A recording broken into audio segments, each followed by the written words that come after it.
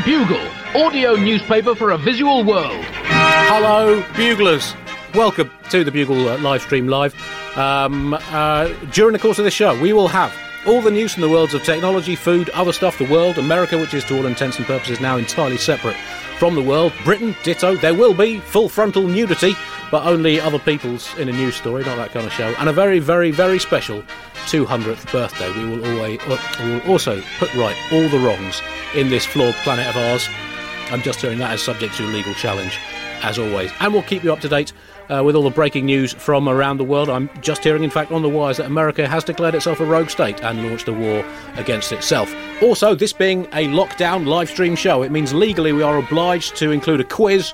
All lockdown shows have to have a quiz. That's advice from the World Health Organization, who absolutely love quizzes. How did this virus start? How do you stop diseases spreading? And what type of leadership does worst in a pandemic? That kind of thing.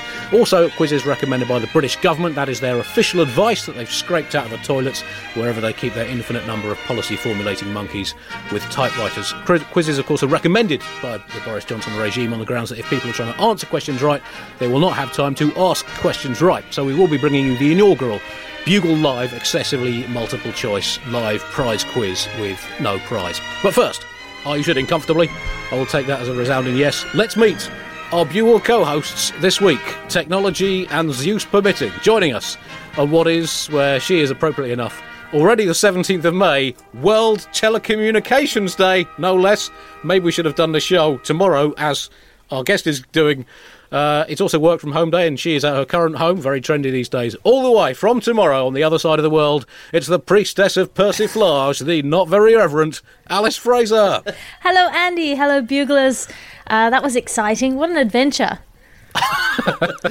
Well, it was an adventure in the same way that it would have been an adventure for Christopher Columbus if he'd sailed out of harbour on the way to discover the United States of America, or whatever it was he was supposed to have done, and just crashed into a dolphin and sank. Also joining us in what I assume is the same time zone as he is 3 miles up the road from my shed as the crow flies, if it's flying in a car or on a bus, it's Sergeant Satire himself, Nish Kumar. Hello, Nish. He's forgotten to turn his... Oh, Nish is muted. There we go, years in showbiz between us. Nish. That is an absolute burn from Chris, who had continued to mute me. But I think we can all agree I've always been on the Bugle as very much the eye candy. So it does make sense. Hello Andy, hello Alice, hello Chris, hello Buglers. I can't believe this is working. Right. You can't spell bungle without B-U-G-L-E. Right. And yet somehow, I think Buglers might be interested to know that there is obviously a chat window, as some of you might be familiar with, on the Zoom function. And the chat window, just to give you a flavour of the backstage shenanigans that have been going on in the last 10 to 15 minutes, I'm just going to read you some random assortments. All of these are in block capital letters. We're not live. Andy, I need you to speak. Hold on. Andy, hold on. Hold on. Audio has dropped out. Oh, shit. So it was a direct transcript from my wedding by coincidence as well. So, anyway, Sounds like the last transcripts of a submarine going down in World War II. But sure. Potato. So welcome, Buglers. We are recording this on the 16th of May 2020, or if you're using the new calendar, the 16th of NHSember in the year 1 CVE. It is World Fiddle Day. Not that kind of fiddle for any celebrating tax lawyers or corporate accountants out there. And not that kind of fiddle either, obviously. But jaunty violin music, or fiddle music, so called because in old medieval times, dodgy accountants would advertise their questionable or fully scamificationary services, walking through town centres playing the violin in an excessive chirpy way. That is the first fact of today's live Bugle, the first of 0. Also, as always, some sections of the Bugle are going, "Where, Buglers?" I can't hear you, as indeed you could not hear me not very long ago. They're going in the bin, of course.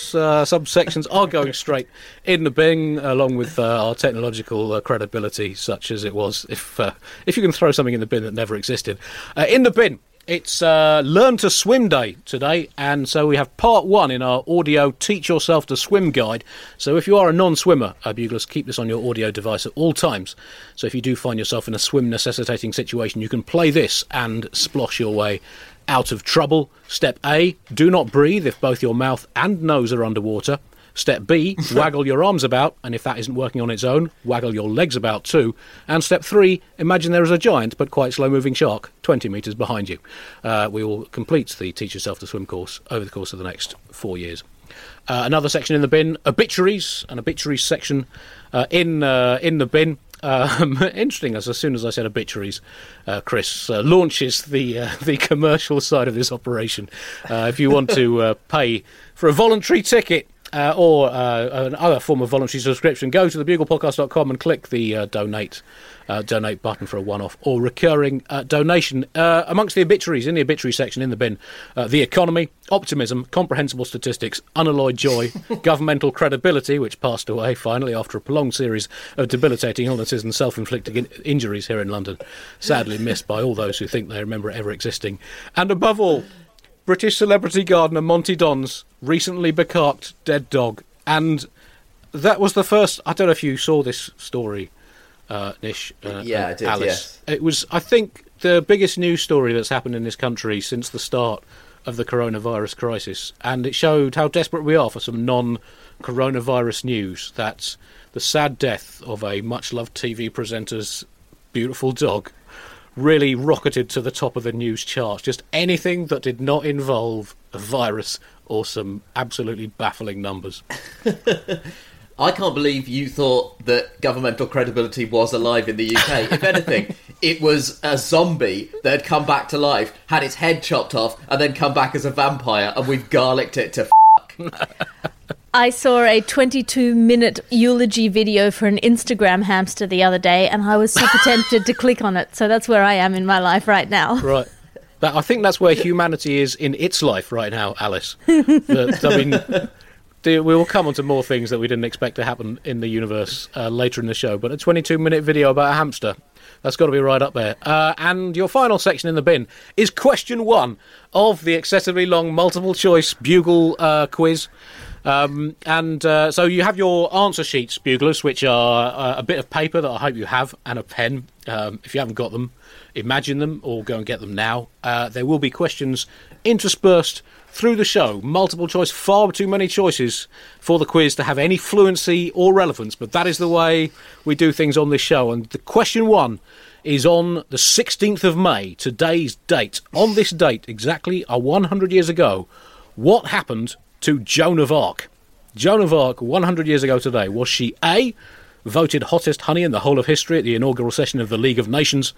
US President Woodrow Wilson passed the casting vote and declared, in a heartbeat, hell yeah. B, option B, on this day 100 years ago, Joan of Arc had her sentence reduced on appeal, 489 years.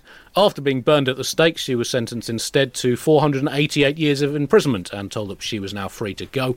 Option C, she was posthumously signed by Real Madrid after club president Pedro Paragues had a divine vision of the former French alleged heretic scoring the winning goal in the Spanish Cup final. He was wrong. Madrid did not, in fact, win the Copa del Rey again until 1934, although, interestingly, their equaliser in that game was scored by someone called Juan, which is a bit like Joan. Option D, 100 years ago, a parasol salesman in Saint-Tropez claimed he saw Joan of Arc, the 15th century heroine, buying a sandwich and a belated bottle of sun cream in a local cafe, sparking a mass pilgrimage which turned the south of France into a prime holiday destination. Option E, she became one side of the first ever cubic coin issued by France to celebrate peace after the end of World War I. The other 5 sides of the cubic coin, of course, showed a baguette, a man on a bike in a stripy jumper with a string of onions around his neck, a man having an affair, a shrug, and an overhead but angry-looking goose. Option F, she was picked out of a hat by George Bernard Shaw in a drunken game of play topic bingo. Shaw's play St. Joan duly came out 3 years later. His fellow playwrights were set less easy task. J.M. Barrie had to write a 5-act drama about Snitty the Magic Hedgehog and Queen Victoria's underpants, whilst T.S. Eliot penned a seldom-performed drama entitled My Ding-a-Ling. Or option G, 100 years ago today, Joan of Arc was canonised by Pope Benedict XV. Those are your options. What could it possibly be, Buglers? Write down your answers and I will give you the correct answers at the end of the show. Just as a content note, before this all began, you said, would you like to add any questions to the quiz? And I thought, does one, when perceiving a drowning man, throw him a rock? I've never felt such a sense of dread as I thought about the fact that there are 26 letters in the alphabet. Yeah, I'm not going to do any with all 26, Nish. I promise you that. Right.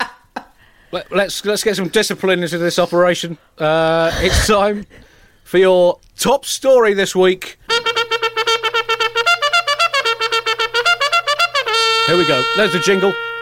This is... the thing is, this happens in all TV shows. Nish, you yourself would know this. They just don't go out live. So you have editors to chop out the dodgy bits, like when Jackie Showbiz drops the Fs and C bombs. They just cut it out, make him look good. Now, top I've story never felt more grateful to have editors in my entire life, or indeed, let's face it, hair and makeup. What?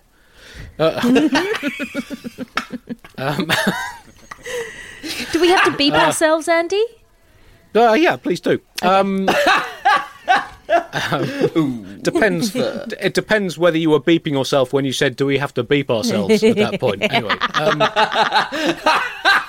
So these are the no, I would have just said, "Do we have to shit ourselves, Andy?" Oh, okay, fair enough. It could have gone a different way. Must we?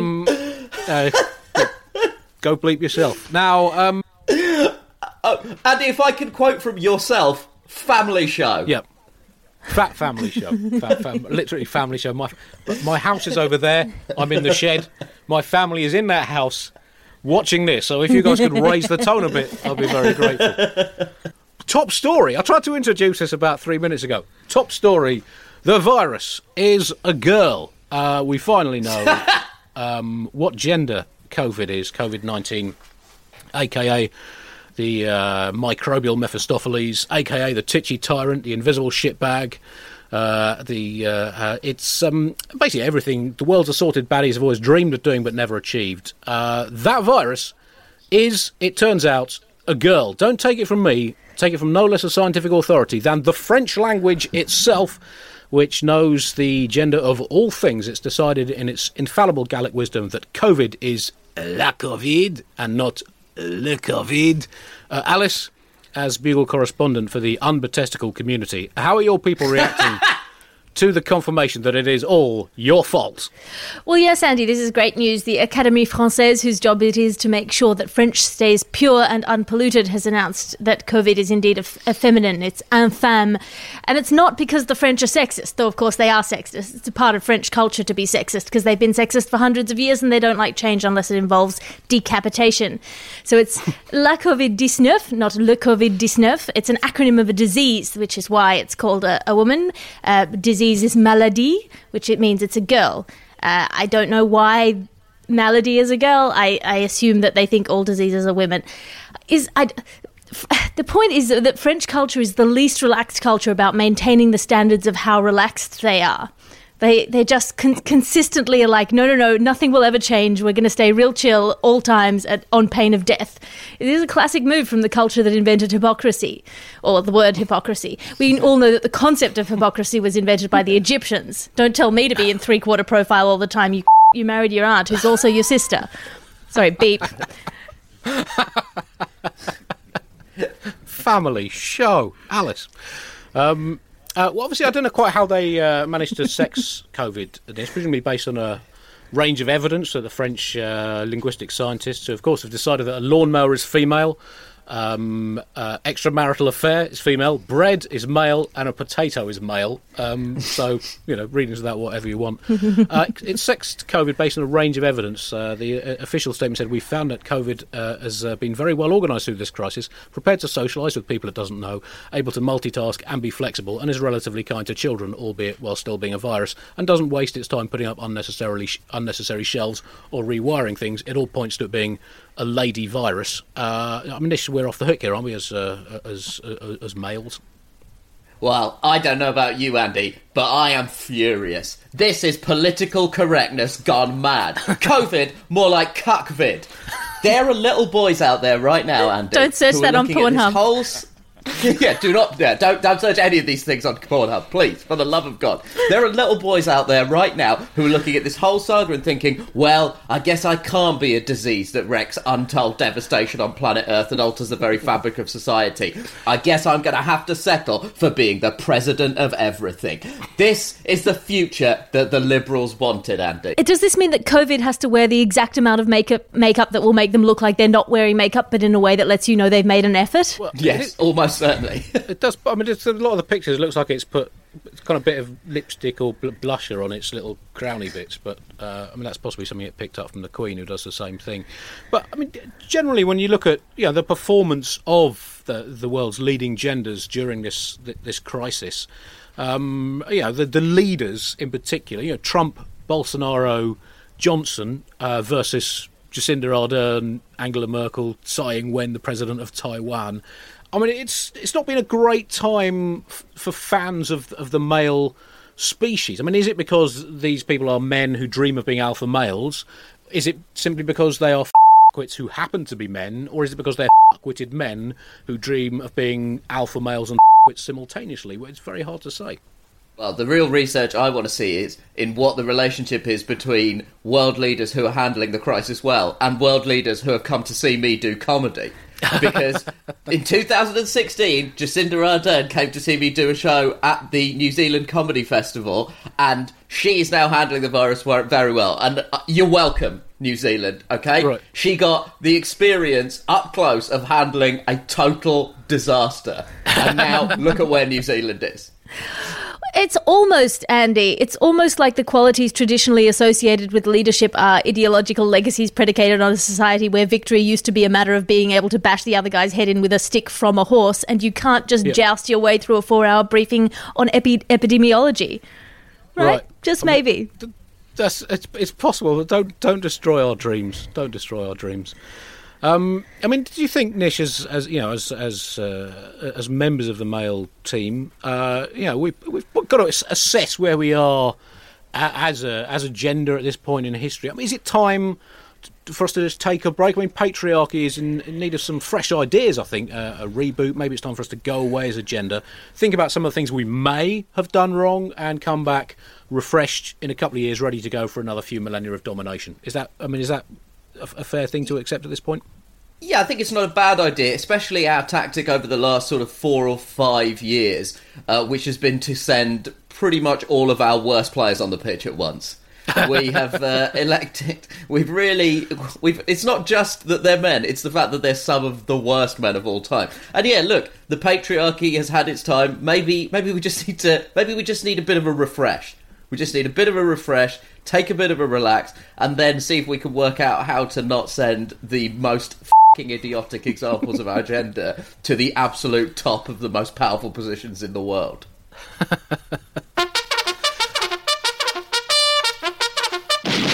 One woman from history who's been getting a lot of big raps this week on her 200th birthday is long-time Bugle favourite, Florence Nightingale. I'll try and keep this as decent as possible at this section.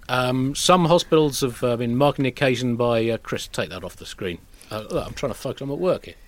That is not suitable for work. Some hospitals have been giving their staff full Florence Nightingale masks to wear, which turns out it's cheaper than buying Turkish PPE kit and slightly more effective. And, it's been a great time to appreciate Florence Nightingale's legacy to the world. Alice, are you a Nightingale fan? Yes, and I want to wish a happy birthday to Florence Nightingale, the Lady of the Lamp, the woman of the wound care protocol, the femme non fatale, the gimme more of the Crimean War. Just an astonishingly complex, competent, latex-snapping, chart-carrying, human feces-cleaning, knowledge-heavy problem solver. And apparently Florence Nightingale's birthday is also associated with International Nurses' Day, so... that's a wonderful thing. Why don't you celebrate International Nurses' Day by dressing up as a sexy patient for once? I've been doing that all my life. Nish, what does Florence Nightingale mean to you? Well, unfortunately, Andy, Florence Nightingale's entire legacy and all of her humanitarian work and the incredible things she did in the Crimean War have entirely been overshadowed by a decade of being exposed to your ceaseless boner for her. And unfortunately now, when I hear that it's Florence Nightingale, all I can think about is you getting randy in your cricket stats shed. You've ruined Nightingale for me. Well, I mean, obviously she has a great legacy to the world, including linguistically, interestingly. Here's a couple more facts for you. The term nighty comes from Nightingale, the cloaks worn by Nightingale and her fellow nurses in the Crimean War, which shot her to global stardom. They worked such long shifts and had such early starts, they had to sleep in their medical overalls, which had been designed by Florence, of course, and the Nightingale gowns became shortened to nighties. Her nursing colleague, Jemima Pantlehurst, designed the underwear, of course. The phrase... Pantlehurst really has hit the sweet spot for me. The phrase "go with the flow" also comes from Florence Nightingale. It was the soldiers who would willingly submit to Florence Nightingale's instructions, unusual for the patriarchal world of the 19th century, after seeing that she was very much opposed to unnecessary death, which was a significant break from military medical tradition. Now, that moves us on to question 2 of the Bugle quiz today. Get your answer sheets at the ready. We'll tell you the answers at the end. And this is a true or false round. All quizzes have to have a true or false round. But this being the Bugle, this is a false or very false round. All these options are false, but one has a very small element of truth in it. Can you tell me which one? And this is on the subject of etymology. Option A, the term ketchup originates from when tomatoes were introduced to Europe from South America in the 16th century, and a mashed-up spiced tomato sludge was marketed as a remedy for impotence. Ketch was a contemporary term for a gentleman's Todgington, hence the term ketchup.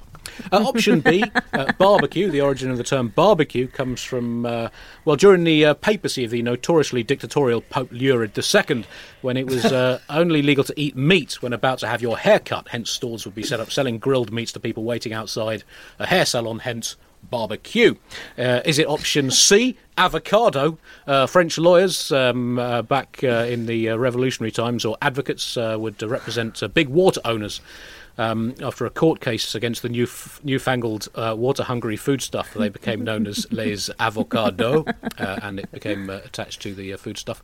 The term none of the above comes from the Elevated Sisters of Pontificata, a dogmatic sect of extremely Christian nuns who lived their entire lives on special raised platforms to be close to the Lord.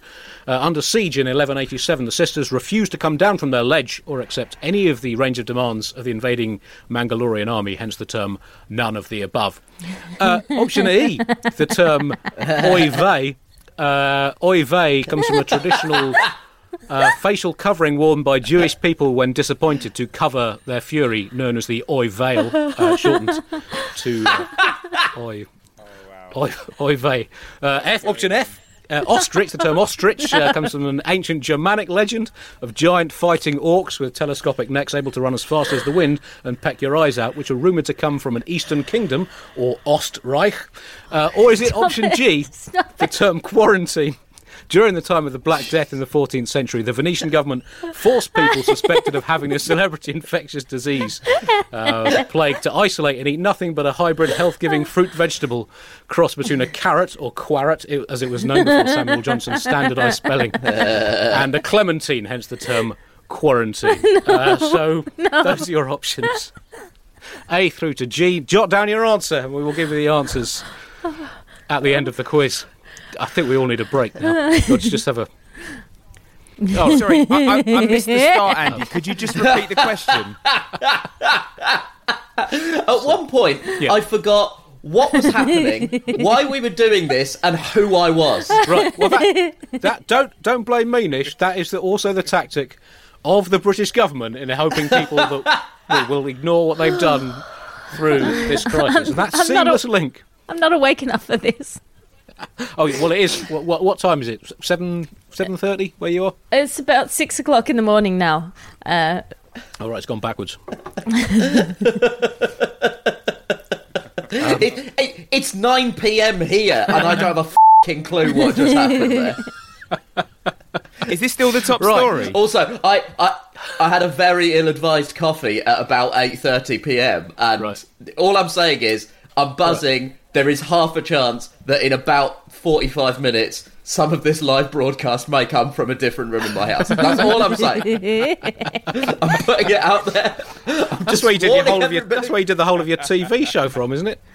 Yeah, absolutely. The Ass Report. Yeah. It's been there was very nearly an American topical show that was rechristened John on the John, but that luckily didn't happen. I managed to get a camera set up elsewhere. Now, last week tonight, I got a million of these.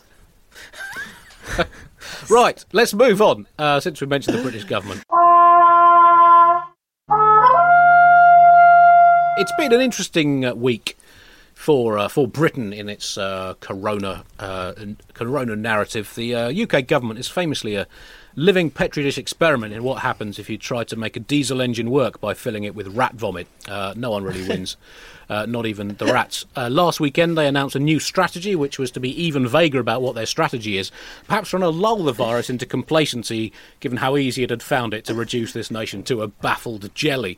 They announced from their trademark Babel Tower of Embafflements a new slogan instructing Britain to stay alert rather than stay at home, finally learning the lessons of the 1660s bubonic plague outbreak, which was caused, of course, by people being a little bit blasé and inattentive. Nicola Sturgeon described the slogan switch to stay alert as, quotes, potentially catastrophic, which by great coincidence are the words Boris Johnson uses on his Tinder profile.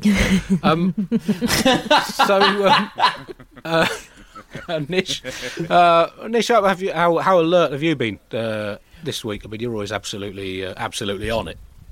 Oh, I am, Andy. Look, before we move on, it's just going to haunt me for the rest of my life if I don't return briefly to the subject of John Oliver, his show title, and if he did it from the toilet. The answer obviously should be arse cheek poo shite. We've dealt with that, and now we can move on. Move on. The UK government policy has shifted again, and Boris Johnson is now treating the coronavirus like it's one of his biological children, in that he's just passing responsibility and sort of hoping it goes away. Last Sunday, there was a televised broadcast from Downing Street, and I don't know if anybody has seen any of the footage of it, but it was genuinely very, very weird. He didn't do it live. He scripted it in advance and pre-filmed it and then released it. And all I can say, watching that, as someone who has been making a television show in his house for the last 6 weeks, is it's not as f***ing easy as I make it look, is it, Boris? You f***ing c***. That was surely the most worrying thing about all of this, is that was somehow the best take. At one point, he was just screaming a list of jobs, because he's also picked up a new rhetorical flourish, because he's obviously been told that he's lacking gravitas owing to the fact that his whole brand is I'm a bit of a laugh, and that's not really the vibe that they're going for right now. So he was sort of banging his fists on the table then just kind of shouting every third word. Yeah, it was absolutely insane. It was like watching a toddler have a tantrum and then afterwards finding out that toddler is now all that stands between you and dying because the air is full of poison. So they've changed the slogan. The slogan is now stay alert. And the announcement officially was that you're being encouraged to go to work, but you can't use public transport, and you can't really arrive at the time that you would normally. Basically, you can go to work, but the only way you can get to work is via a DeLorean. And I don't know if it's possible to be any clearer than that. And the next morning, on Monday morning, a slew of government ministers were passed around all of the various different shows just to desperately clarify what the Boris Johnson have been banging on about. And there's this gem that I saved from Monday morning. Victoria Derbyshire, who does a British sort of talk show that covers lots of current event issues, had Dominic Raab on. Dominic Raab, some of you might remember, was the Brexit secretary who quit in protest at his own Brexit negotiations, and also has the vibe of someone who's definitely murdered. I can't prove that. Allegedly, citation needed, allegedly, but he has that vibe. This Dominic Raab was supposed to be clarifying the government's policy, and this absolute gem came from the Victoria Derbyshire Twitter account, which was live tweeting everything that Raab was saying. This is a direct quote. Dominic Raab says you can meet your mum in the morning and a different relative in the afternoon if it's outside and in England. You can't say clearer than that. It's like a Lewis Carroll nonsense poem. Our government's coronavirus policy is essentially that thing where William Burroughs used to write random sentences, cut them up, put them in a bag, shake them around, and throw them on the floor. But through this, Boris Johnson has been floundering around like a lactose-intolerant arachnophobe who's forgotten his safe word at a cheese and spiders fetish club. And especially, he's been put up against the new Labour Party leader, Keir Starmer, formerly one of Britain's top lawyers, who's been giving Boris Johnson in Prime Minister's Questions enough metaphorical rope to metaphorically hang himself, only to find that Boris Johnson is on the phone to a timber yard, ordering everything he needs for a fully functioning gallows and asking, are we going short drop or long drop? It's basically, it's been like a policy Sudoku, essentially, the government's approach. Well, this means that can't be that, which means that also isn't possible. So that must be that, but it can't be, because that has to mean that or that. So I think it means that legally I'm allowed to lick a bench. But only if it's outside and in England. Yeah. I watched Prime Minister's Question Time. Keir Starmer looks absolutely baffled. Yes. Because, as you say, he is a lawyer, and what happened on Wednesday was the equivalent of him going up to cross-examine someone and then walking up to the stand wearing a T-shirt saying, I killed the He looked absolutely baffled. Boris Johnson is playing rope-a-dope, but like he forgot to watch the end of the Rumble in the Jungle, and so is now just thinks that Muhammad Ali leaned his way to the championship. Well, I mean, it's unbelievable the number of things that are happening way too late. We've talked about this on the Bugle over the last few months. Contact tracing, they're now starting to think about. The government has basically sprung into action, very much like Santa Claus crashing down your chimney in mid-March. No, you cannot have a glass of f***ing sherry. My kid has been in tears for 10 weeks, you tosser. And they're paying these contact tracers, army of contact tracers, minimum wage, because nothing says you are a massively important part of our national struggle like paying them the equivalent of entry-level toilet cleaning. Result, not enough contact tracers. Team GB. Alice, Australia's been doing rather better through this, helped by the fact that it's a massive desert, obviously. How is the Australian view of the British struggle been going? I mean, look, if we wanted vengeance for the whole convict thing, you're delivering it. In Australia at the moment, we're coming out of lockdown because we've handled the virus super well. And if everybody is responsible and does social distancing, then we're really going to knock this thing on the head. I went out yesterday and everyone's licking each other. Everyone's out playing suck and blow in the middle of the mall. For sake, just put a mask on. Do you have we seem to have no version of you're not locked in your house that isn't quick, use my leg as a stripper pole. People can't be trusted with their own lungs. What like you're allowed to go outside should mean is like peep your little nose out like a quivering marmoset being told the wolf has headed west. And what it turns out to mean is just plaster yourself all over each other's faces like you got no idea how it's going. On the bright side, looking at the UK does make us feel a lot better about ourselves. How good would it be if the combination of Brexit and the coronavirus handling in England meant that Scotland and Ireland end up leaving, going to the EU, and the only UK member state that isn't part of the EU anymore is England? I don't care about Wales. Wales can go themselves. Well, you say it would be fun, but speaking of someone who is English and a fan of Europe as a continent, I love other continents too. That's nothing against South America or Antarctica, but I do like Europe. It would be a harrowing tragedy, but that's what democracy's all about, Alice. That's what democracy and the virus is all about. The latest government advice, just a few more details on holidays. Matt Hancock, the health secretary, said there will be no big, lavish international holidays this year, or as they used to be known in this country, an empire. Holidays will be allowed, but only on your own and if you stay at home. Regarding quarantining, the government has announced they will be politely asking people coming into the country to quarantine themselves after a rigorous scientific research project over the last 3 months into whether or not quarantining people works as well as as quarantining them as a means of preventing the virus spreading. Turns out it doesn't. Here's the clever bit. If you're from France, coming from France or Ireland, you don't have to be quarantined because baguettes and leprechauns give you immunity. I think that is the level of science that we're going with here. And it's a bit late. Again, it's a bit like Churchill saying, yeah, we should definitely send up some fighter planes to deal with that shit in November 1943, shortly after the Nazis had turned Lord's cricket ground into a lederhosen factory. Yeah, and it's not unlike Churchill going, listen, if you're out and about and you see a Nazi, punch him.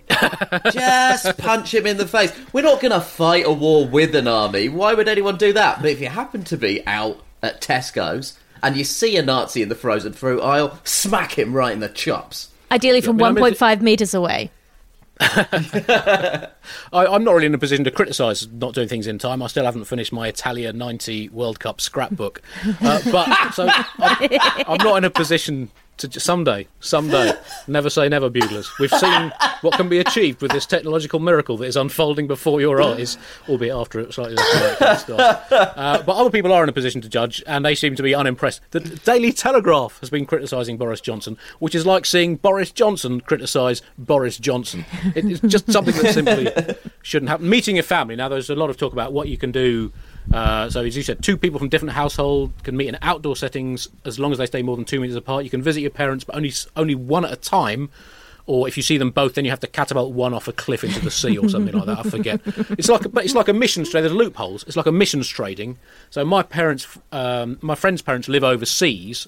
So I'm using his allowance to see both of my parents simultaneously, but I will only look at them one at a time. And the latest advice says it's like a Medusa, that if you speak to someone while looking in a mirror or a shiny reverse side of a shield, it doesn't pose a risk. To be on the safe side, I will remain at least 20 metres away from my parents and use a loud hailer and make them stand behind a special prism to make them seem smaller than they actually are and therefore harder for any passing viruses to spot.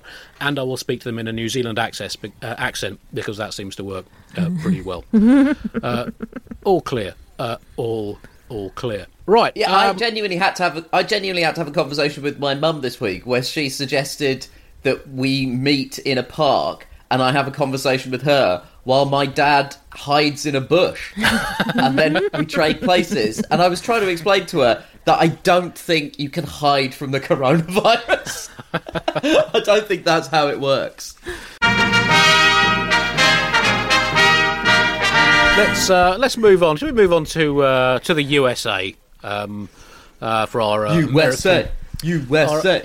Our American viewers have been enjoying the death of American democracy. I mean, it's had underlying conditions. It really hasn't looked after itself. So is it dying of Trump or dying with Trump? We don't know, but he has certainly accelerated the process. He's very much, Donald Trump, the proverbial puppy that never learned to crap in the garden, and now 3.5 years into the dog's first term of office, the living room has become a complete no-go area. And good luck trying to teach that now pretty old dog not to dump on its favourite shit sofa. So, also, he's one of those dogs that only barks at black people for some reason. At this point, I'm so sick of Trump dominating the news landscape that I'm willing to invent an entire alternate dimension where he's just slightly less prominent. He is too deluded even to be a villain in an action movie, because at least the writers have to give them a coherent backstory for them wanting to destroy the world. Man who sees the entire population of the country he rules as non-player characters in a game of Sims he can't wait to delete is too on the nose even for a Vin Diesel XXX sequel. He's now essentially, depressingly, just given up on fighting coronavirus and has sort of lurched into campaign mode. And he is now trying to sort of, as usual, he sort of thought about doing something about coronavirus, but he's just defaulted. And, you know, when you default, we've all got our sort of default modes. And he has just gone back to being racist and trying to blame everything on Barack Obama. So he's used this week, instead of, updating Americans on the testing regime or even wearing masks in public, he's instead just working on a new scandal that he's calling Obamagate. So last Sunday, he tweeted 126 times, which, depressingly, is only the third highest of his presidency. 126 tweets is the bronze medal. That is roughly 5 tweets an hour. There are bots that are designed only to tweet that are tweeting less frequently than the President of America. Now, to explain what the latest strategy is, this is what Al Jazeera have said. They described it as an unproven narrative that Obama, along with Joe Biden and then FBI Director James Comey, and in collusion with intelligence services in the US and abroad, planted a phony theory that Trump was colluding with Russia in order to win the 2016 election. Once planted, the theory was allegedly picked up by members of the anti-Trump deep state in the US and used to spy on and frame members of Trump's inner circle. Now, I don't even know where to start with this, right? This Obamagate thing.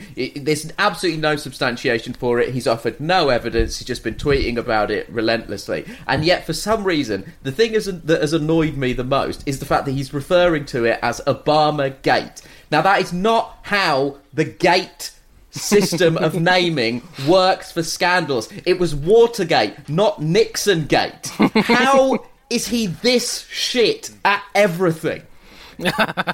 Well, Nish, I think you're being very, very unfair on him because he put out that tweet that people said just one word, Obamagate, but it was misrepresented because if you pronounce it correctly, Obamagate, you will know it's an ancient Japanese martial art that Mr. Trump practices. Now, Obamagate, for those who don't know it, involves shouting abuse at anyone and everything that you see. It's a very good workout for the lungs. It's an equilibrialiser for the spirit. You should try it. It's very similar to swearobics, if any of you buglers have ever given that a go. Very popular amongst football supporters. I think it's time now, since we're talking about Trump, to have question 3 of the Bugle prize quiz, the excessive multiple choice prize quiz. And this is on Donald Trump. It's a very simple question. That question is, which of the following things did the President of America, the leader of the free world, the figurehead of the self-proclaimed greatest democracy in the world, not do this past week? Only one of these things the President of America did not do. A, accuse a TV news presenter of being a murderer. B, face a Supreme Court hearing over his tax returns, which also touched on allegations that he'd paid hush money to a porn star. C, he was accused of violating the US legal system by facilitating the release of a man who'd pleaded guilty to misleading the FBI on his behalf. D, he tweeted his support of protesters who were harassing a journalist. E, he boasted about having a super-duper new missile, presumably one that can take out a virus microbe at a range of 10,000 miles with collateral casualties below 50 million. Or F, he told a press conference that Joe Biden shot JFK whilst working for the Cuban mafia and then had a torrid affair with Muppet star Fozzie Bear in the 1970s, their unholy progeny, of course, becoming the notorious Fraggles species. Only one of those things he did not do, and even I think you know what it is. Even that one, he probably thought of doing. I mean, the rest, admitted, again, nothing that Lincoln or Eisenhower or one of the Roosevelts wouldn't have done most weeks they were in charge. But these days, it just seems a little bit off. He announced a couple of he announced a new policy this week that amazingly had absolutely nothing to do with coronavirus. He unveiled something. He unveiled a new missile system as part of his flag ceremony unveiling for his new Space Force. And I can't believe I'm reading this out, but he said that we have no choice. We have to do it with the adversaries we have out there. We have, I call it the super duper missile. And I heard the other night it's 17 times faster than what they have right now. Now, coupled with the fact that his naming system for the new vaccinations for coronavirus is now called Operation Warp Speed, which he claimed it was called that because he said that means big and it means fast. But he also said it's a massive scientific, industrial and logistic endeavour, unlike anything our country has seen since the Manhattan Project, which begs the alarming question, does he think the Manhattan Project is the name given to when they built the Empire State Building? Because I cannot believe he's talking about a policy of vaccinations against a deadly virus and comparing it to building a f***ing nuclear bomb. The Michael Flynn story is quite interesting. The former National Security Advisor who had been in jail, he'd previously admitted that he lied, but is now saying he lied about lying. So we're in a kind of Schrodinger's perjury situation here. I mean, at very best, he told a white lie, and by white lie, obviously I mean white lie as in a falsehood told with good intentions, rather than white lie as in Donald Trump's view of the history of the United States of America. When he accused that MSNBC anchor of murder, the MSNBC anchor was in a different city and the lady had a heart attack and fell over. Like, that is... Yeah, but that just makes it the perfect crime, doesn't it? What, did he send her such a bad dick pic that, like... What? Oh, that would be a hard one to recover from. Hey. He's been... still at war with his scientific advisors, and just seeing Trump engage with science. We talked about last week the kind of jarring juxtaposition of Trump with Abraham Lincoln at that town hall meeting, and seeing him kind of doing any talking about science is like seeing him next to Isaac Newton with his trousers and underpants round his ankles, swinging his nutsack from side to side, shouting, "Look, I can make my balls bang together against each other too. You're not so special, you dead loser. What kind of dweeb gets hit on the head by an apple?" And there's your Isaac Newton joke for the week. It would have probably been better if I hadn't stumbled on it. Right. My favourite, can I just say my favourite conspiracy theory before we move on? My favourite one is the one where they think Bill Gates is trying to vaccinate you with nanobots to track and control you.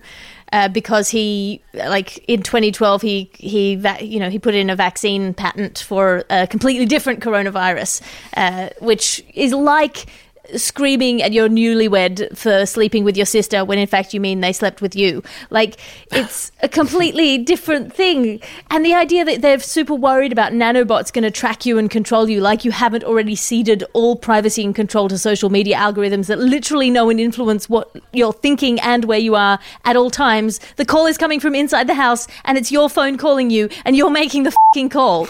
Like...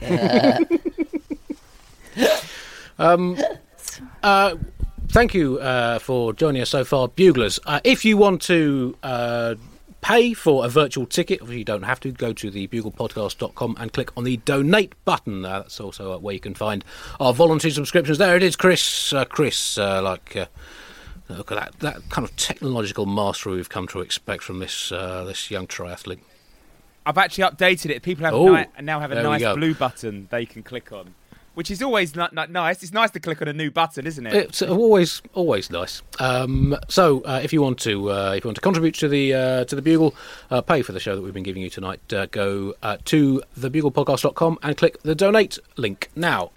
The Dutch have gone a very Dutch way about this, and they've issued a piece of official advice in which they've advised people to find a sex buddy to see them through the lockdown. Well done, the Dutch. You win National Stereotype of the Week this week.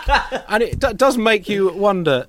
We've seen so much hypocrisy from governments. Are the Dutch government going to set an example with this policy, or is it going to be another classic case of do as we say, not do as we do? Is the Dutch Prime Minister, Mark Rutte, auspicious name in the circumstances, going to announce at an official briefing, don't tell the wife, but me and Femke are going to be going at it hammer and Dutch tongs this weekend for the good of this country?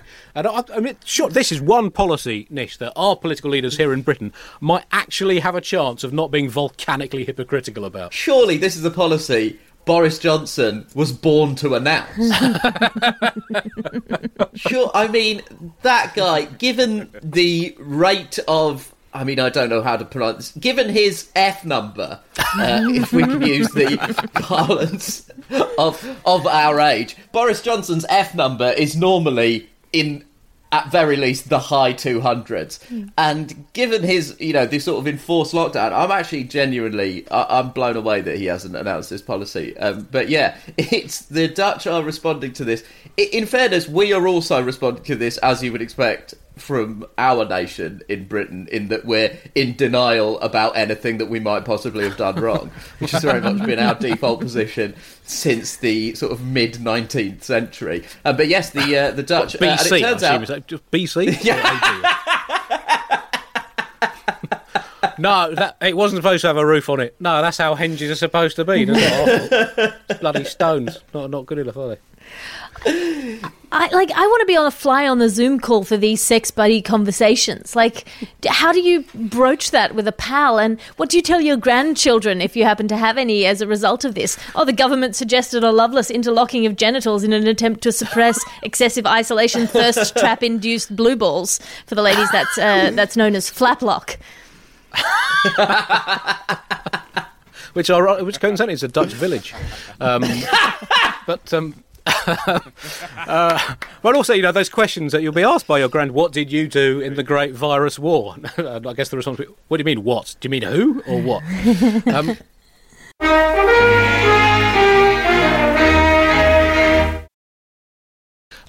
Right, we are heading towards the end of this show, and we still have a question to go in the Bugle multiple choice quiz.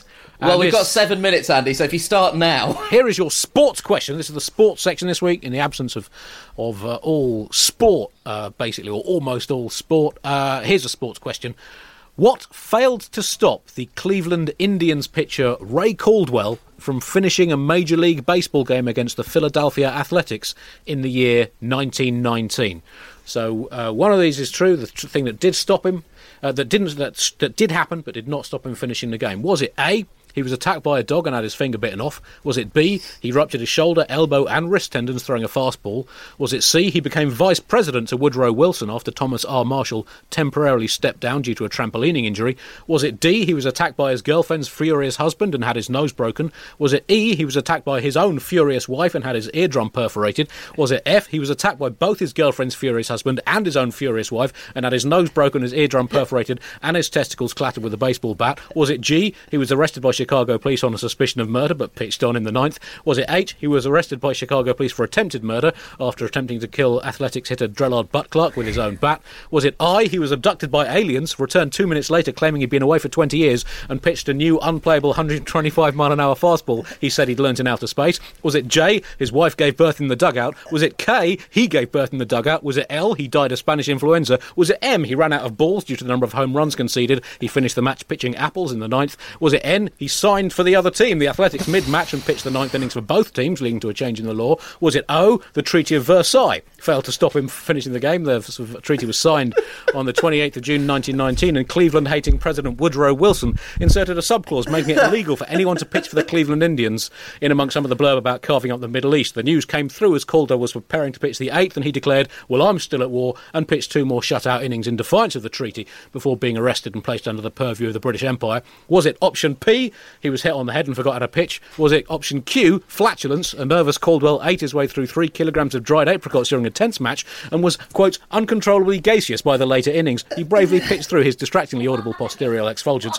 attaining previously unachieved speeds, giving rise to both the phrase like the wind as a term for quickly and the tradition of pitchers holding their gloves in front of their nose and mouth. Was it option R, Mary Pickford, the silent movie star, arrived at the match as Calder was preparing to pitch the 4th innings? Caldwell, who'd been obsessed with Pickford ever since seeing her star in the 1912 film The Female of the Species, saw the movie megastar in the stands and pitched through the final 5 innings in what local newspaper the Cleveland Snouter described as, quote, a state of visible excitement? Or was it option S, he was struck by lightning? Or option C, he went to buglepodcast.com and clicked on the donate link? Those are your options. I told you I wouldn't get to Z, Nish. I promised you I would not get to Z. The nerve of you, fucking brass balls of you to ask for money at the end of that. Just make it more. People complain quizzes are too easy. I've given you 20 options. Make it harder. Oh my god! Earn your prize. It doesn't exist. Andy. Right. So we'll give the. Do you want the answers? Should we have the answers to the quiz questions now? No. What? You can't have a quiz without answers. You cannot. No, you cannot. Let's. Right. The answers are: question 1, Joan of Arc. She was. It was option G, the last option, canonised by Pope Benedict the 15th. Option 2, etymology. The slightly less false version was quarantine. It did arise during the Black Death in the 14th century from the Venetian government, but nothing to do with the carrot clementine hybrid.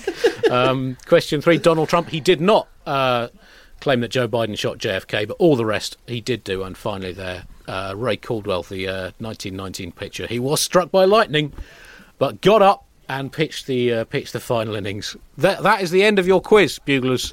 If you got all 4 questions right, you have won the right to rewatch this show every day for the rest of your lives. Congratulations, huge prize. We've talked quite a little bit in recent weeks about facial coverings and the new trend for need for people to wear facial coverings and headgear of various sorts that we probably didn't think we'd ever need. And it's very difficult for many of us. I hate the idea of having to wear these facial coverings, but a friend of mine, he's always worn them. He's obsessed by facial coverings, he is. And in fact, I asked him if he thought that people having to cover their mouths and noses was going to be a brief necessity that goes away or a long-term fixture for humanity. And replied, after a bit of contemplation, is it just a phase? Ask me in a few months. In a few months. Hell. That was amazing. But, he always wore. Can you mute them, please, Chris? He's always worn masks of different types. Did make relationships a bit awkward. His face covering obsession. His favourite thing to do on a date was a multiple choice quiz, similar to the one that you've all been enjoying so much in this show, in which his dates had to guess what he used to do for a living, and the correct answer was the 14th option. In fact, he used to assess the quality of Italian motor scooters made in the year that the film Toy Story came out, and Nelson Mandela inspired South Africa to win the Rugby World Cup for the first time. So yes, the correct answer to what he did for a living was option 14, N95 Vesperator. And yes, I mean that's the correct N95 Vesperator. No. I mean, it was so much better when that came up in my head. He had great trouble, of course, with relationships and sex, not just caused by his obsession with covering his face. Don't forget to donate. During the act, he used to wear a woolly head covering with holes just for the eyes and mouth only, but also some of his terminology for his organs. He used to refer to his membrum wiliosus as his Vesuvius, and his gentleman's ejaculatory fluidicals he used to refer to as his balaclava. No. Yep. God. No. Yep.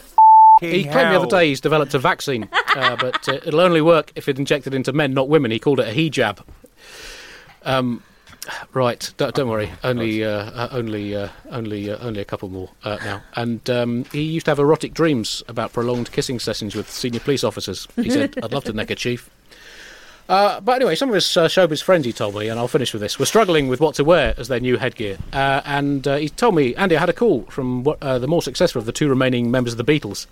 And he was telling me that he was having momentary urges to wear a nun's headdress. And I said to him, I wouldn't do that on a whim, Paul. Whim, Paul. Right, is that the time? We changed my background as a protest to me with my head in my hands. Yeah, I see that, Nish. And Alice, I see you've gone on disappearing protest. But, protest. I was enjoying it so much that my legs gave out. Yeah. That's what happened, Andy. Yeah, to be honest, this is Chris's fault. Yeah, I wasn't going to do them, but he insisted. What? Hang on a second. I mean, Victim blaming, Andy. Victim He said, blaming. Andy, you should do some puns. You should maybe do some puns on scarves and face coverings, and because I think the audience would love it. And I said, really? That snoods to me. Oh, yeah, there we go. This is it. He He's always got another one. always makes you think he's done, and he's Right, not. I am done now. I am done now. Buglers, that is the end of this live Bugle. This show is now over. This show is over. Thank you very much for watching, listening, suffering through it. Thank you very much for. If you have enjoyed it, Buglers, do go to thebuglepodcast.com, click the donate button to pay for a virtual voluntary retrospective ticket. Thank you to Chris for setting it all up, and after that brief glitch at the start, making things run as smoothly as an egg. Don't forget to listen to the last post, Alice's wonderful podcast from the Bugle stable. Anything else to plug, Alice? Oh yes, my stand-up special, Savage, is available now on Amazon Prime for streaming. If you do not like Amazon, it's still available as the Trilogy podcast for free. But if you do have Amazon Prime, stream it, and then maybe they'll let me do more stuff. Nish, anything to alert our listeners to? Tour of your own living room? Yeah. I'm still. There's still 3 episodes of the MASH Report on BBC iPlayer, which you can watch. And if you don't live in Britain, you've all seen it on YouTube. So, thank you. If you've enjoyed this, Buglers, let us know. If you haven't, constructive feedback will be ignored. Welcome, will be very welcome. And I'm sure we'll do another one at some point in the not-too-distant future, unless everything turns out to be fine with the world. Thank you once again for joining us. Huge thanks to Nish Kumar and Alice Fraser. Thanks to producer Chris. I've been Andy Zaltzman, signing off from the shed. Until next time, goodbye. Bye. Goodbye.